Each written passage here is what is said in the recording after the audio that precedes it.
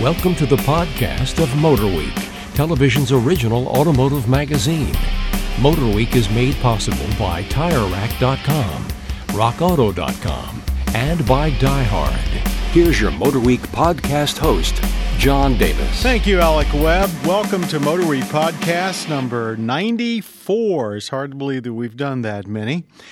Joining me in the studio today is our producer, writer, and two-wheeling reporter, Brian Robinson. Hello, John. Our assistant producer, Greg Carlos. Good to be back in the studio. It's been a while. And welcome. Glad to have you back. And our writer, the ever-faithful Patrick Lucas. Hello, John. What's happening? Boy, everybody's so low-key today. All right, well, let's see if we can get people, everybody out there a little bit jazzed up. We've got a lot of things to talk about today. We have, of course, our lightning round. We'll also take a look at a common question we get asked a lot. We'll look at one hot car and one family standard. But let's start off with talking about the most recent big auto show in the U.S. anyway, the Chicago Auto Show, which was at the first week in February. Guys, anything significant in Chicago? I guess I should set this up by saying the Chicago show is notable because more people that actually buy cars go to it than any other auto show, and the automakers usually look to them for some feedback on stuff they've already shown at Detroit and L.A. But does that mean that Chicago was without anything significant? Brian, what'd you think? Patrick, what'd you think? Brian, Patrick, I Greg, can jump in too. You can talk anyway. Everybody join in. All right, well, Always faithful Patrick should take this one. I think the biggest headline was the Subaru Legacy 2015. And why is that, do you think? Well, what makes that car important? Especially in terms of the audience that goes to the Chicago show, like you said, consumer-oriented. That's a nice family car. Mm-hmm. I think the big thing is, well, at least for me personally, was it looks like they redid the interior a little bit, but mainly their infotainment, which is always a problem. Oh my! Yeah, we probably universally hate this looks like efforts. This is a totally new system, so haven't tried it yet, but that should be huge. With the nav screen, is everything new? It's it's all new. It's a whole different interface, different company. I think they've been using Pioneer. I think up to now. Wasn't it Kenwood? Maybe. I'm not sure. But anyway, we don't like it. Yeah, but that should be better. Yeah. What do you think about the look of the car? Anybody?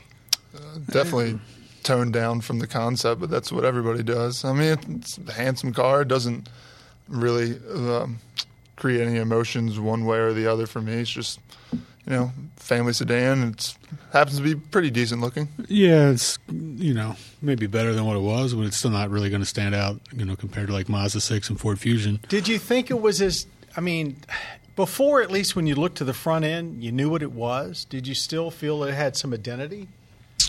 I didn't get that close of a look at it, but, I don't think that's really that important in this segment anyway. You got to have the features, you got to have the room, you got to have the ease of use. That stuff I think is a lot more important than whether it looks great or not. You can't say the Accord or Camry are great-looking vehicles, but they sell a ton of those. And they're going to use the same basic front end on, of course, the new Outback, which we'll see pretty soon. And they did away with the manual option, didn't they? With the Legacy? I believe that they did. I believe they did as well. Yeah. CVT. Just CVT only. From looking at the car, it looks a little larger, although it's not noticeably so. It does look like a better appliance. I sort of felt that the front end, which had a little bit of distinction before, lost a little of it, which is why I asked that question. But it'll probably do, like you said, and just great. All-wheel drive will be standard, right? All-wheel drive standard, and frankly, when you look in that class, they pretty much own it for the price point. So, but I agree with Patrick. The big thing is the infotainment system. Let's hope it's a whole lot better. Sure looked better. All right. Otherwise, in Chicago, there were a couple of other things. I'll touch on a couple of them. Kia showed its all-electric Soul, which had some interesting impact. We knew that Chevrolet was going to get a version of the little Nissan NV200 van, and they showed it, and they called it the City Express, which I thought was very interesting because when you do a name like that, it often means that they will call something else like the Chevrolet City, which could be a bigger van. And a lot of us are wondering whether if this relationship with Nissan, will it extend to Nissan's bigger van. So So wasn't the Express one already the Chevy van? that the was old van? one of the old ones. Yeah, Yeah. it So, was. yeah. But does that indicate they maybe have a new van coming? I don't know. Could be. Anyway, I don't think that was a big surprise, but it was interesting to see, and there was a surprising amount of attention to it. Chevrolet also showed a Silverado HD with a CNG capability, and that was kind of balanced on the other side of the aisle by Nissan. They had a Frontier pickup concept with a diesel. Anything else that struck your fancy? The Kia Soul, was that a production? This whole EV? That's going to be That's a production EV. Yeah. I hadn't heard for sure. Similar in range to pretty much everything Yeah. else that's out 80 there. to 100, I 80 think. to 100 It miles. just seems to be that number. Yeah, it doesn't seem like a whole lot of progress is being made, but a lot more companies are getting into EV. There's not a whole lot of progress in terms of the range, yeah. so they're all kind of competing with each other. It does seem to be that they are looking at certain basic requirements for credits, both from the federal government and I think also from California and other states that are in the California environmental rules, and they're building to those and sort of giving you what you need to get the carpool lane or whatever it is. Yeah, we don't seem to be growing in range too much, but they do seem to be shortening the charge time. I think that Smart EV we had in here recently would go to full charge on 220 in only like 3 hours or something like that. Yeah, I think that's probably the new target. Yeah. Every time you build up additional batteries, you put a lot more cost in the vehicle. Yeah, general Chicago question. You might have answered it earlier when you talked about the consumer influence, but to me, it's seeming less and less relevant. I mean, I wasn't at the show. I sit in the office and try to follow it online, and a whole day of press day, I'm waiting. What's coming? And there was like no news coming out of it. I think we did have some news coming out of it. Not that was exciting. A super legacy. I mean, that's your most exciting thing. You don't think the Motor Week Drivers' Choice Awards were exciting, Brian?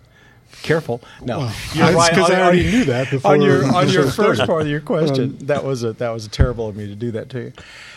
You're right. I think that over the last few years, we've seen, as far as really new product, we've seen more of it go, obviously, to Detroit, and a lot more go to L.A. and New York. And I don't know what the answer is. Some of the car makers sort of tell you, hush-hush, that with Geneva coming up and Detroit just ending, they don't have enough time or willpower to bring a lot more new to Chicago. We do know next year is going to be the new Mazda Miata is going to be at Chicago. So I don't know. Because the original one was at Chicago as well. That's correct. Yeah. I don't know how they turn that around. It does seem to be that as the years go by, there's less significant news. In one aspect, a lot of people go to Chicago to see the stuff they didn't see at Detroit because they've got such a huge audience for the Chicago show. But for the press, you don't always have as but much. now there's not even a lot of news at even the bigger shows because they leak everything ahead of time. True story. Well, that's been one of my complaints, and I think everybody around this table for years. We know almost everything before we go, and I'd like to see the automakers spread out the product to more shows, and B, not tell us everything before we go and there. occasionally they'll throw a curveball. They'll say they're going to show one car and show another, and then you can follow online of people that have already written their articles before the show and have the wrong car they're talking about. So that's always fun. But I don't think there was any real unexpected news in Detroit this year. Usually there's a few, but I don't. In Detroit recall. or Chicago? Detroit. Yeah. I don't think there was much. I mean, we hadn't seen finished pictures of the ZR1. Yeah, no one was 100% that Ford was going all aluminum with that F-150. No, the rumors were there, but that was about it.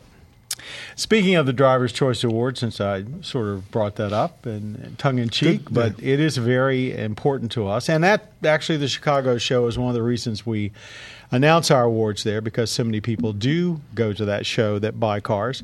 And we had some interesting picks this year. You want to go around the table? What were some of your comments on some of the awards? By the way, if you want the entire list of our Motor Week Driver's Choice, you can find it on our website at motorweek.org. Anyone? I'll say in the overall voting, it was a very interesting vote this year. How so? Just the fact that, there was so much back and forth between all of us on especially the best of the year, because I remember it was me, Patrick, and Ben, and maybe a couple other people wanted the Fiesta ST. Yep. And that was you wouldn't expect it, but that was actually got more than a few votes from several of us. Best subcompact car, we gave the Fiesta ST because of your lobbying. Let's put it that way. And we've never given a performance model the award, singled that out as why we gave it to a subcompact car. I thought that was really significant. All you got to do is drive it for 20 minutes, and you'll know exactly why. Yeah, for a lot of the reasons our eventual winner, the Stingray, did win. Just bang for the buck. I mean, a lot of fun for not a lot of money. Obviously, the Stingray is a little more money, but I think a little more fun as well. I was actually a little surprised that there wasn't that there was some division, because going in I thought, well, maybe it'll be Stingray, maybe it'll be Cadillac CTS, which happened to win our best luxury sedan and was picked by as best car by some other publications. So I have to admit the Fiesta ST kind of caught me off guard, but I think it says a lot about your age group and where you're coming from. It's a car that you could afford, that you really enjoy driving. It's got all the attributes that you're probably, as a young enthusiast, looking for. Another on the list, the WRX, while we were voting, I'd driven it on the press trip, and I thought, it's a great car. And then we voted, but then we got to spend a lot of time with it down at Roebling, and the more I drove that, the more I fell in love with that. So, I mean, that's high up on my top 3 of this driver's choice. I bet that was one of the most. The WRX is probably one of the most impressive cars for the money we've probably ever put on that track. Huh. I mean, everybody came back really pretty. Yeah, I would have to think a little more on that to say that definitively, but I can see where you're going. Mm-hmm. We had some no-brainers, like the Mazda 3 for best compact. I think that was like unanimous instantly. And then we had some harder ones, like I think pickup truck was probably the hardest one. Oh, boy. It was between the Silverado and 1500. The thing that put it over for me was that V6 Eco Diesel. Oh, yeah. And the Ram. Absolutely. I mean, I got to drive that thing a few months back, and it was everything that anybody said about it is true. It's a great engine, and to put it in perspective, the fact that back in the 80s, Cummins V8 Cummins diesel was putting out 400 pound-feet of torque, and now we've got a V6, and it's putting out 420 pound-feet of torque. It's ridiculous, and the fuel economy is real too. It's almost 30 miles a gallon. I think they've officially come out at 28. Yeah. Everybody's heading for 30, but they've been on sale for like a month, and they sold 8,000 of them or something already. So it's obviously a big hit. Anytime you looked at it, I mean, to put an all-new truck like the Silverado Sierra against anything else, you would have thought that they would have been the instant winner. And I think if GM had been a little more imaginative in the powertrains, something to capture at least the media's imagination, they had been a shoe-in. But, here comes – we love diesels. Everybody in the press corps does. We love driving diesel pickups and diesel SUVs. Well, not that their new V8s and V6 aren't impressive fuel economy. Well, they are as far as fuel economy. Yeah. But it just and no one shouldn't take away from all the work they've done. But I guess it just didn't reach as far as we thought they could have reached. And here's Chrysler, and they did. Yeah. Looking at our list, our best, speaking of fuel economy, our best eco-friendly was the Honda Accord Hybrid, which I have to say is one of the most impressive hybrids I've ever driven. Yeah, I'm kind of surprised we haven't gotten more feedback on that, at least that I haven't gotten any that, we didn't pick an electric car or something along those. The Honda Accord Hybrid, the numbers aren't that great, compared to some of the other hybrids, but it's 100% still a practical Accord sedan. You lose a little bit of trunk space for the batteries, but that's it. Other than that, it's a straight up Accord. I'd really take you to task on that. 50 miles per gallon without any loss of really interior room or compromises. I thought it really stood out. And what did we do? Get 48 on the one we had? Mm-hmm. Yeah, I don't remember. Yeah. Well, anyway, it's certainly it shows that Honda is in the hybrid game finally after sort of messing around with also-run vehicles for a long time.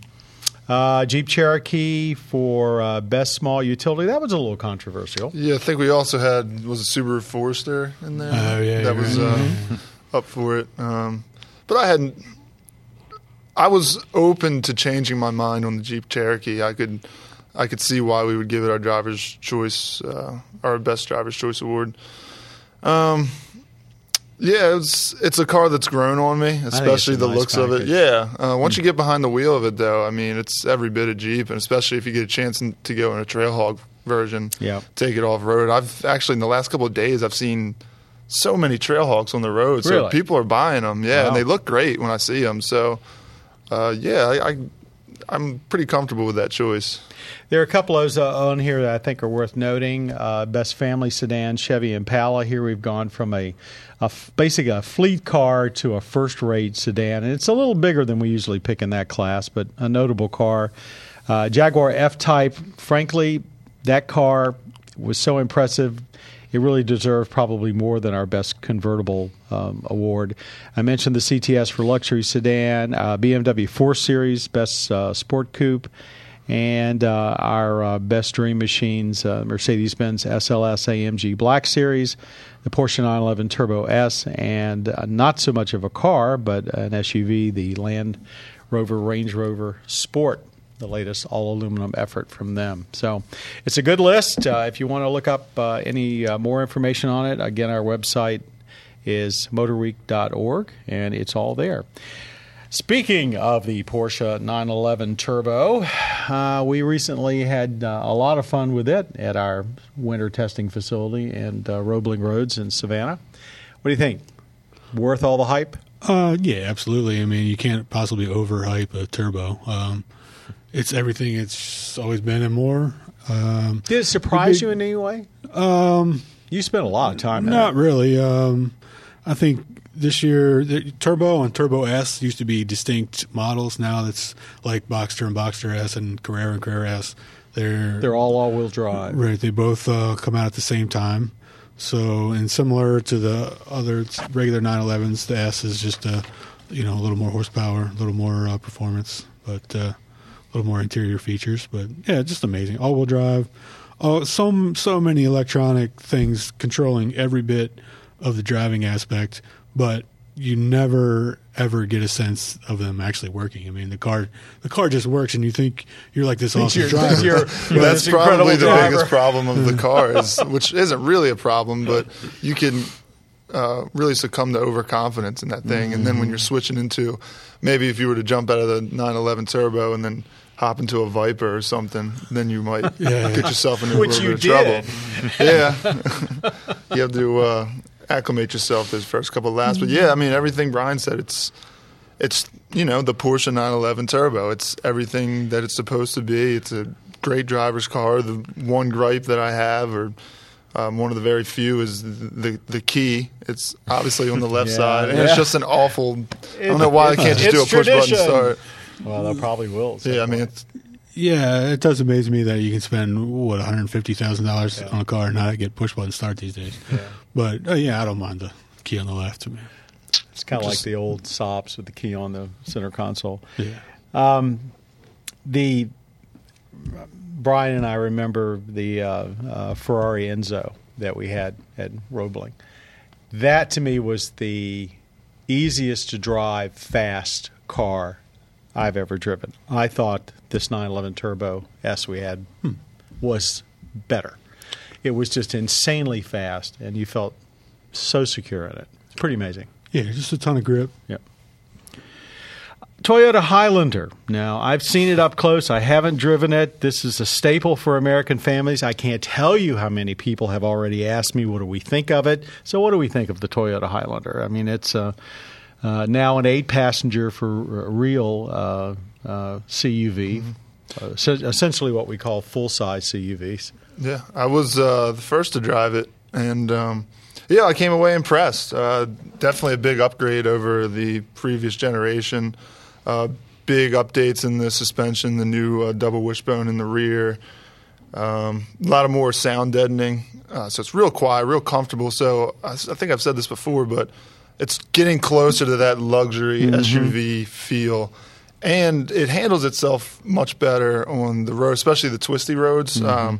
Was it the dynamic torque control? So it's torque vectoring, making sure that the back end is coming or rotating around in those corners, which I definitely felt out in California because, as you know, those roads are pretty twisty. But yeah, I mean, great job by Toyota.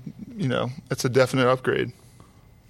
I thought it was comfortable. It still feels very big to me. There is room in there, but not as much as what there feels like driving in. It feels like a big vehicle. I don't think it's really I don't think the third row is really suitable for 3, but then again, I'm not sure any of them are. I thought overall the interior was really nice. I thought for me, recent Toyotas have kind of been hit and miss interior-wise, but I thought they did a really good job with this one.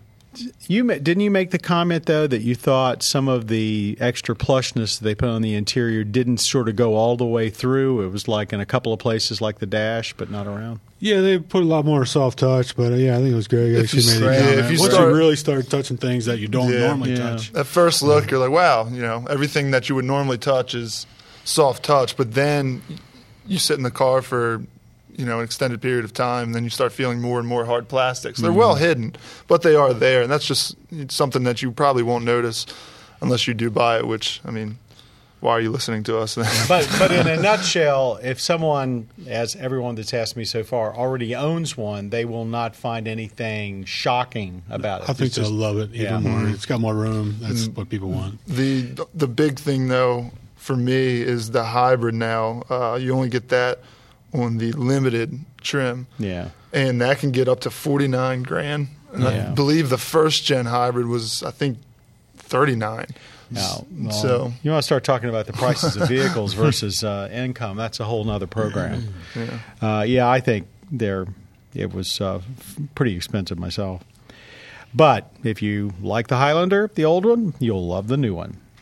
Let's move on now to our lightning round, where everybody around the table's got a couple of minutes to debate trending automotive topics. And when the time is up, you're going to hear the bell. Let me get that for you. There we go. And here it is. We've all been living through this ultra cold weather. I know in the Mid-Atlantic it's not been as bad as some places in the country. But cold weather is almost gone, but still affecting many drivers. What sort of impact does it have on fuel economy? And have cars gotten better at compensating for the extra wear and tear during the winter months? Who would like to start on that? Go ahead, Patrick. I can see you just bursting at the seam. Let me hold on. Obviously they've gotten better at, fuel efficiency and stuff like that. But how does the weather affect it? Cold air is dense. It affects aerodynamics. Something that I didn't know is that there's apparently winter-grade gasoline at gas pumps. Yes, that's correct, for many parts of the country. Yeah, right. So that is less efficient than what you could get in the warmer weather. There's things like your tire pressures obviously go down, which can cause more drag. Cars are dirty. That dirty, cuts makes this coefficient of drag if you go live up. in Maryland. Four-wheel drive and all-wheel drive, with that constantly kicking in, that's right. Extra engine power that it's drawing. The big thing I've noticed is the idling. You go out and either have automatic start or you start the vehicle and come back inside, so it's idling for 5 minutes or so, whether it's good or bad. Before you drive away. And I've noticed it on our long-term numbers how much that's cut into fuel economy. I'd say it's a mile to 2 miles per gallon over a period of a month or two. Notice a definite drop. Yeah, I read that the ideal thing to do, according to the Department of Energy, is to no more than 30 seconds of idling, and then you slowly creep into your drive, and the car will heat up faster by just naturally running the engine. Except all that time you're sitting in there while it's heating up, you're freezing to death.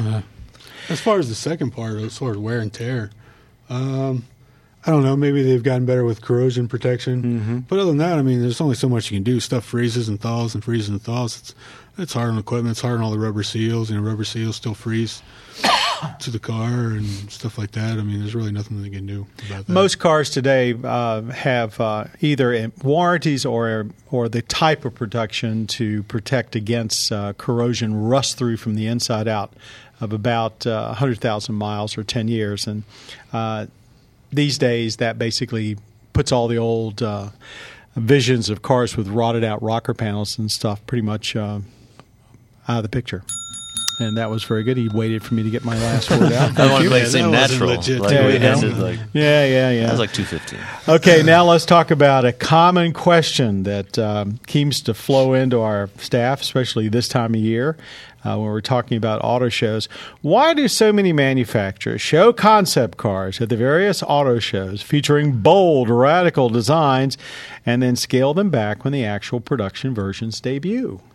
Well, it's fantasy and reality. I mean, any designer can sit down and draw some, crazy, wacky, awesome-looking car, but when it comes down to actually making it, it's just not a reality. And I did have interesting, we go on all these events and talk to a lot of designers, and I've asked him, sometimes what it's like to come up with this beautiful concept car and then, constantly get degraded into this production model. And he was saying the goal of being a good designer is to design something that's production ready in the first place, and not to waste everyone's time and efforts in designing some crazy thing that will never get built. A good designer will design something that looks great, but yet is practical to build. So. Sometimes they're just testing the market. Like what was the new Hyundai Genesis, which has got that kind of long snout on it? That was shown last year as a fairly way out concept, and I for one was not crazy about it, but that's neither here nor there. And they toned down the whole car except for that snout. So the nose pretty much survives. And I think they, sometimes you get a direct parallel, but other times, like you said, by the time they look at wheel well clearance, and they're not going to put 22-inch tires on it, they start watering them down. And I guess that's just, it's all a part of getting you jazzed up at the auto show. Yeah, I think it might be another thing. It just came to me. They might do it for a less exciting car. They will make the concept more exciting just to get it on your radar. Probably so. Yeah, So we'll write about it. Case in point, the WRX, that concept car was insane looking. Yeah. And then, it's not going to be an Impreza anymore. And then, the production car comes out. Well, it's great. Surprise, surprise. It is actually still an Impreza.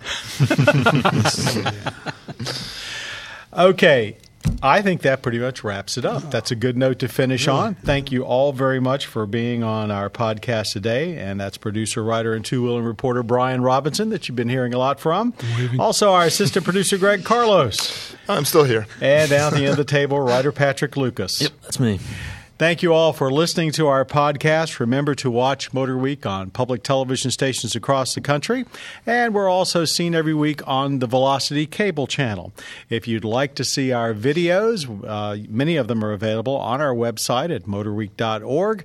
That's where you'll find this podcast in case you haven't already done that. And let's see, what else have I left out? We'd love to have you back here listening to more podcasts, and be sure to catch Motor Week. Our audio engineer today was Jim Bigwood, our podcast creator, Bob Mixter, our podcast producer at the end of the table, Patrick Lucas. Thank you, one and all. I know that guy. That's me. That's you. And we'll see you soon on Motor Week. You have been listening to the podcast of Motor Week, television's original automotive magazine. Motor Week is made possible by TireRack.com, RockAuto.com, and by Die Hard.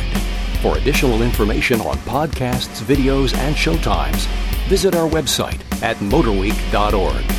And watch Motor Week, television's longest-running automotive magazine series, each week on your local PBS station.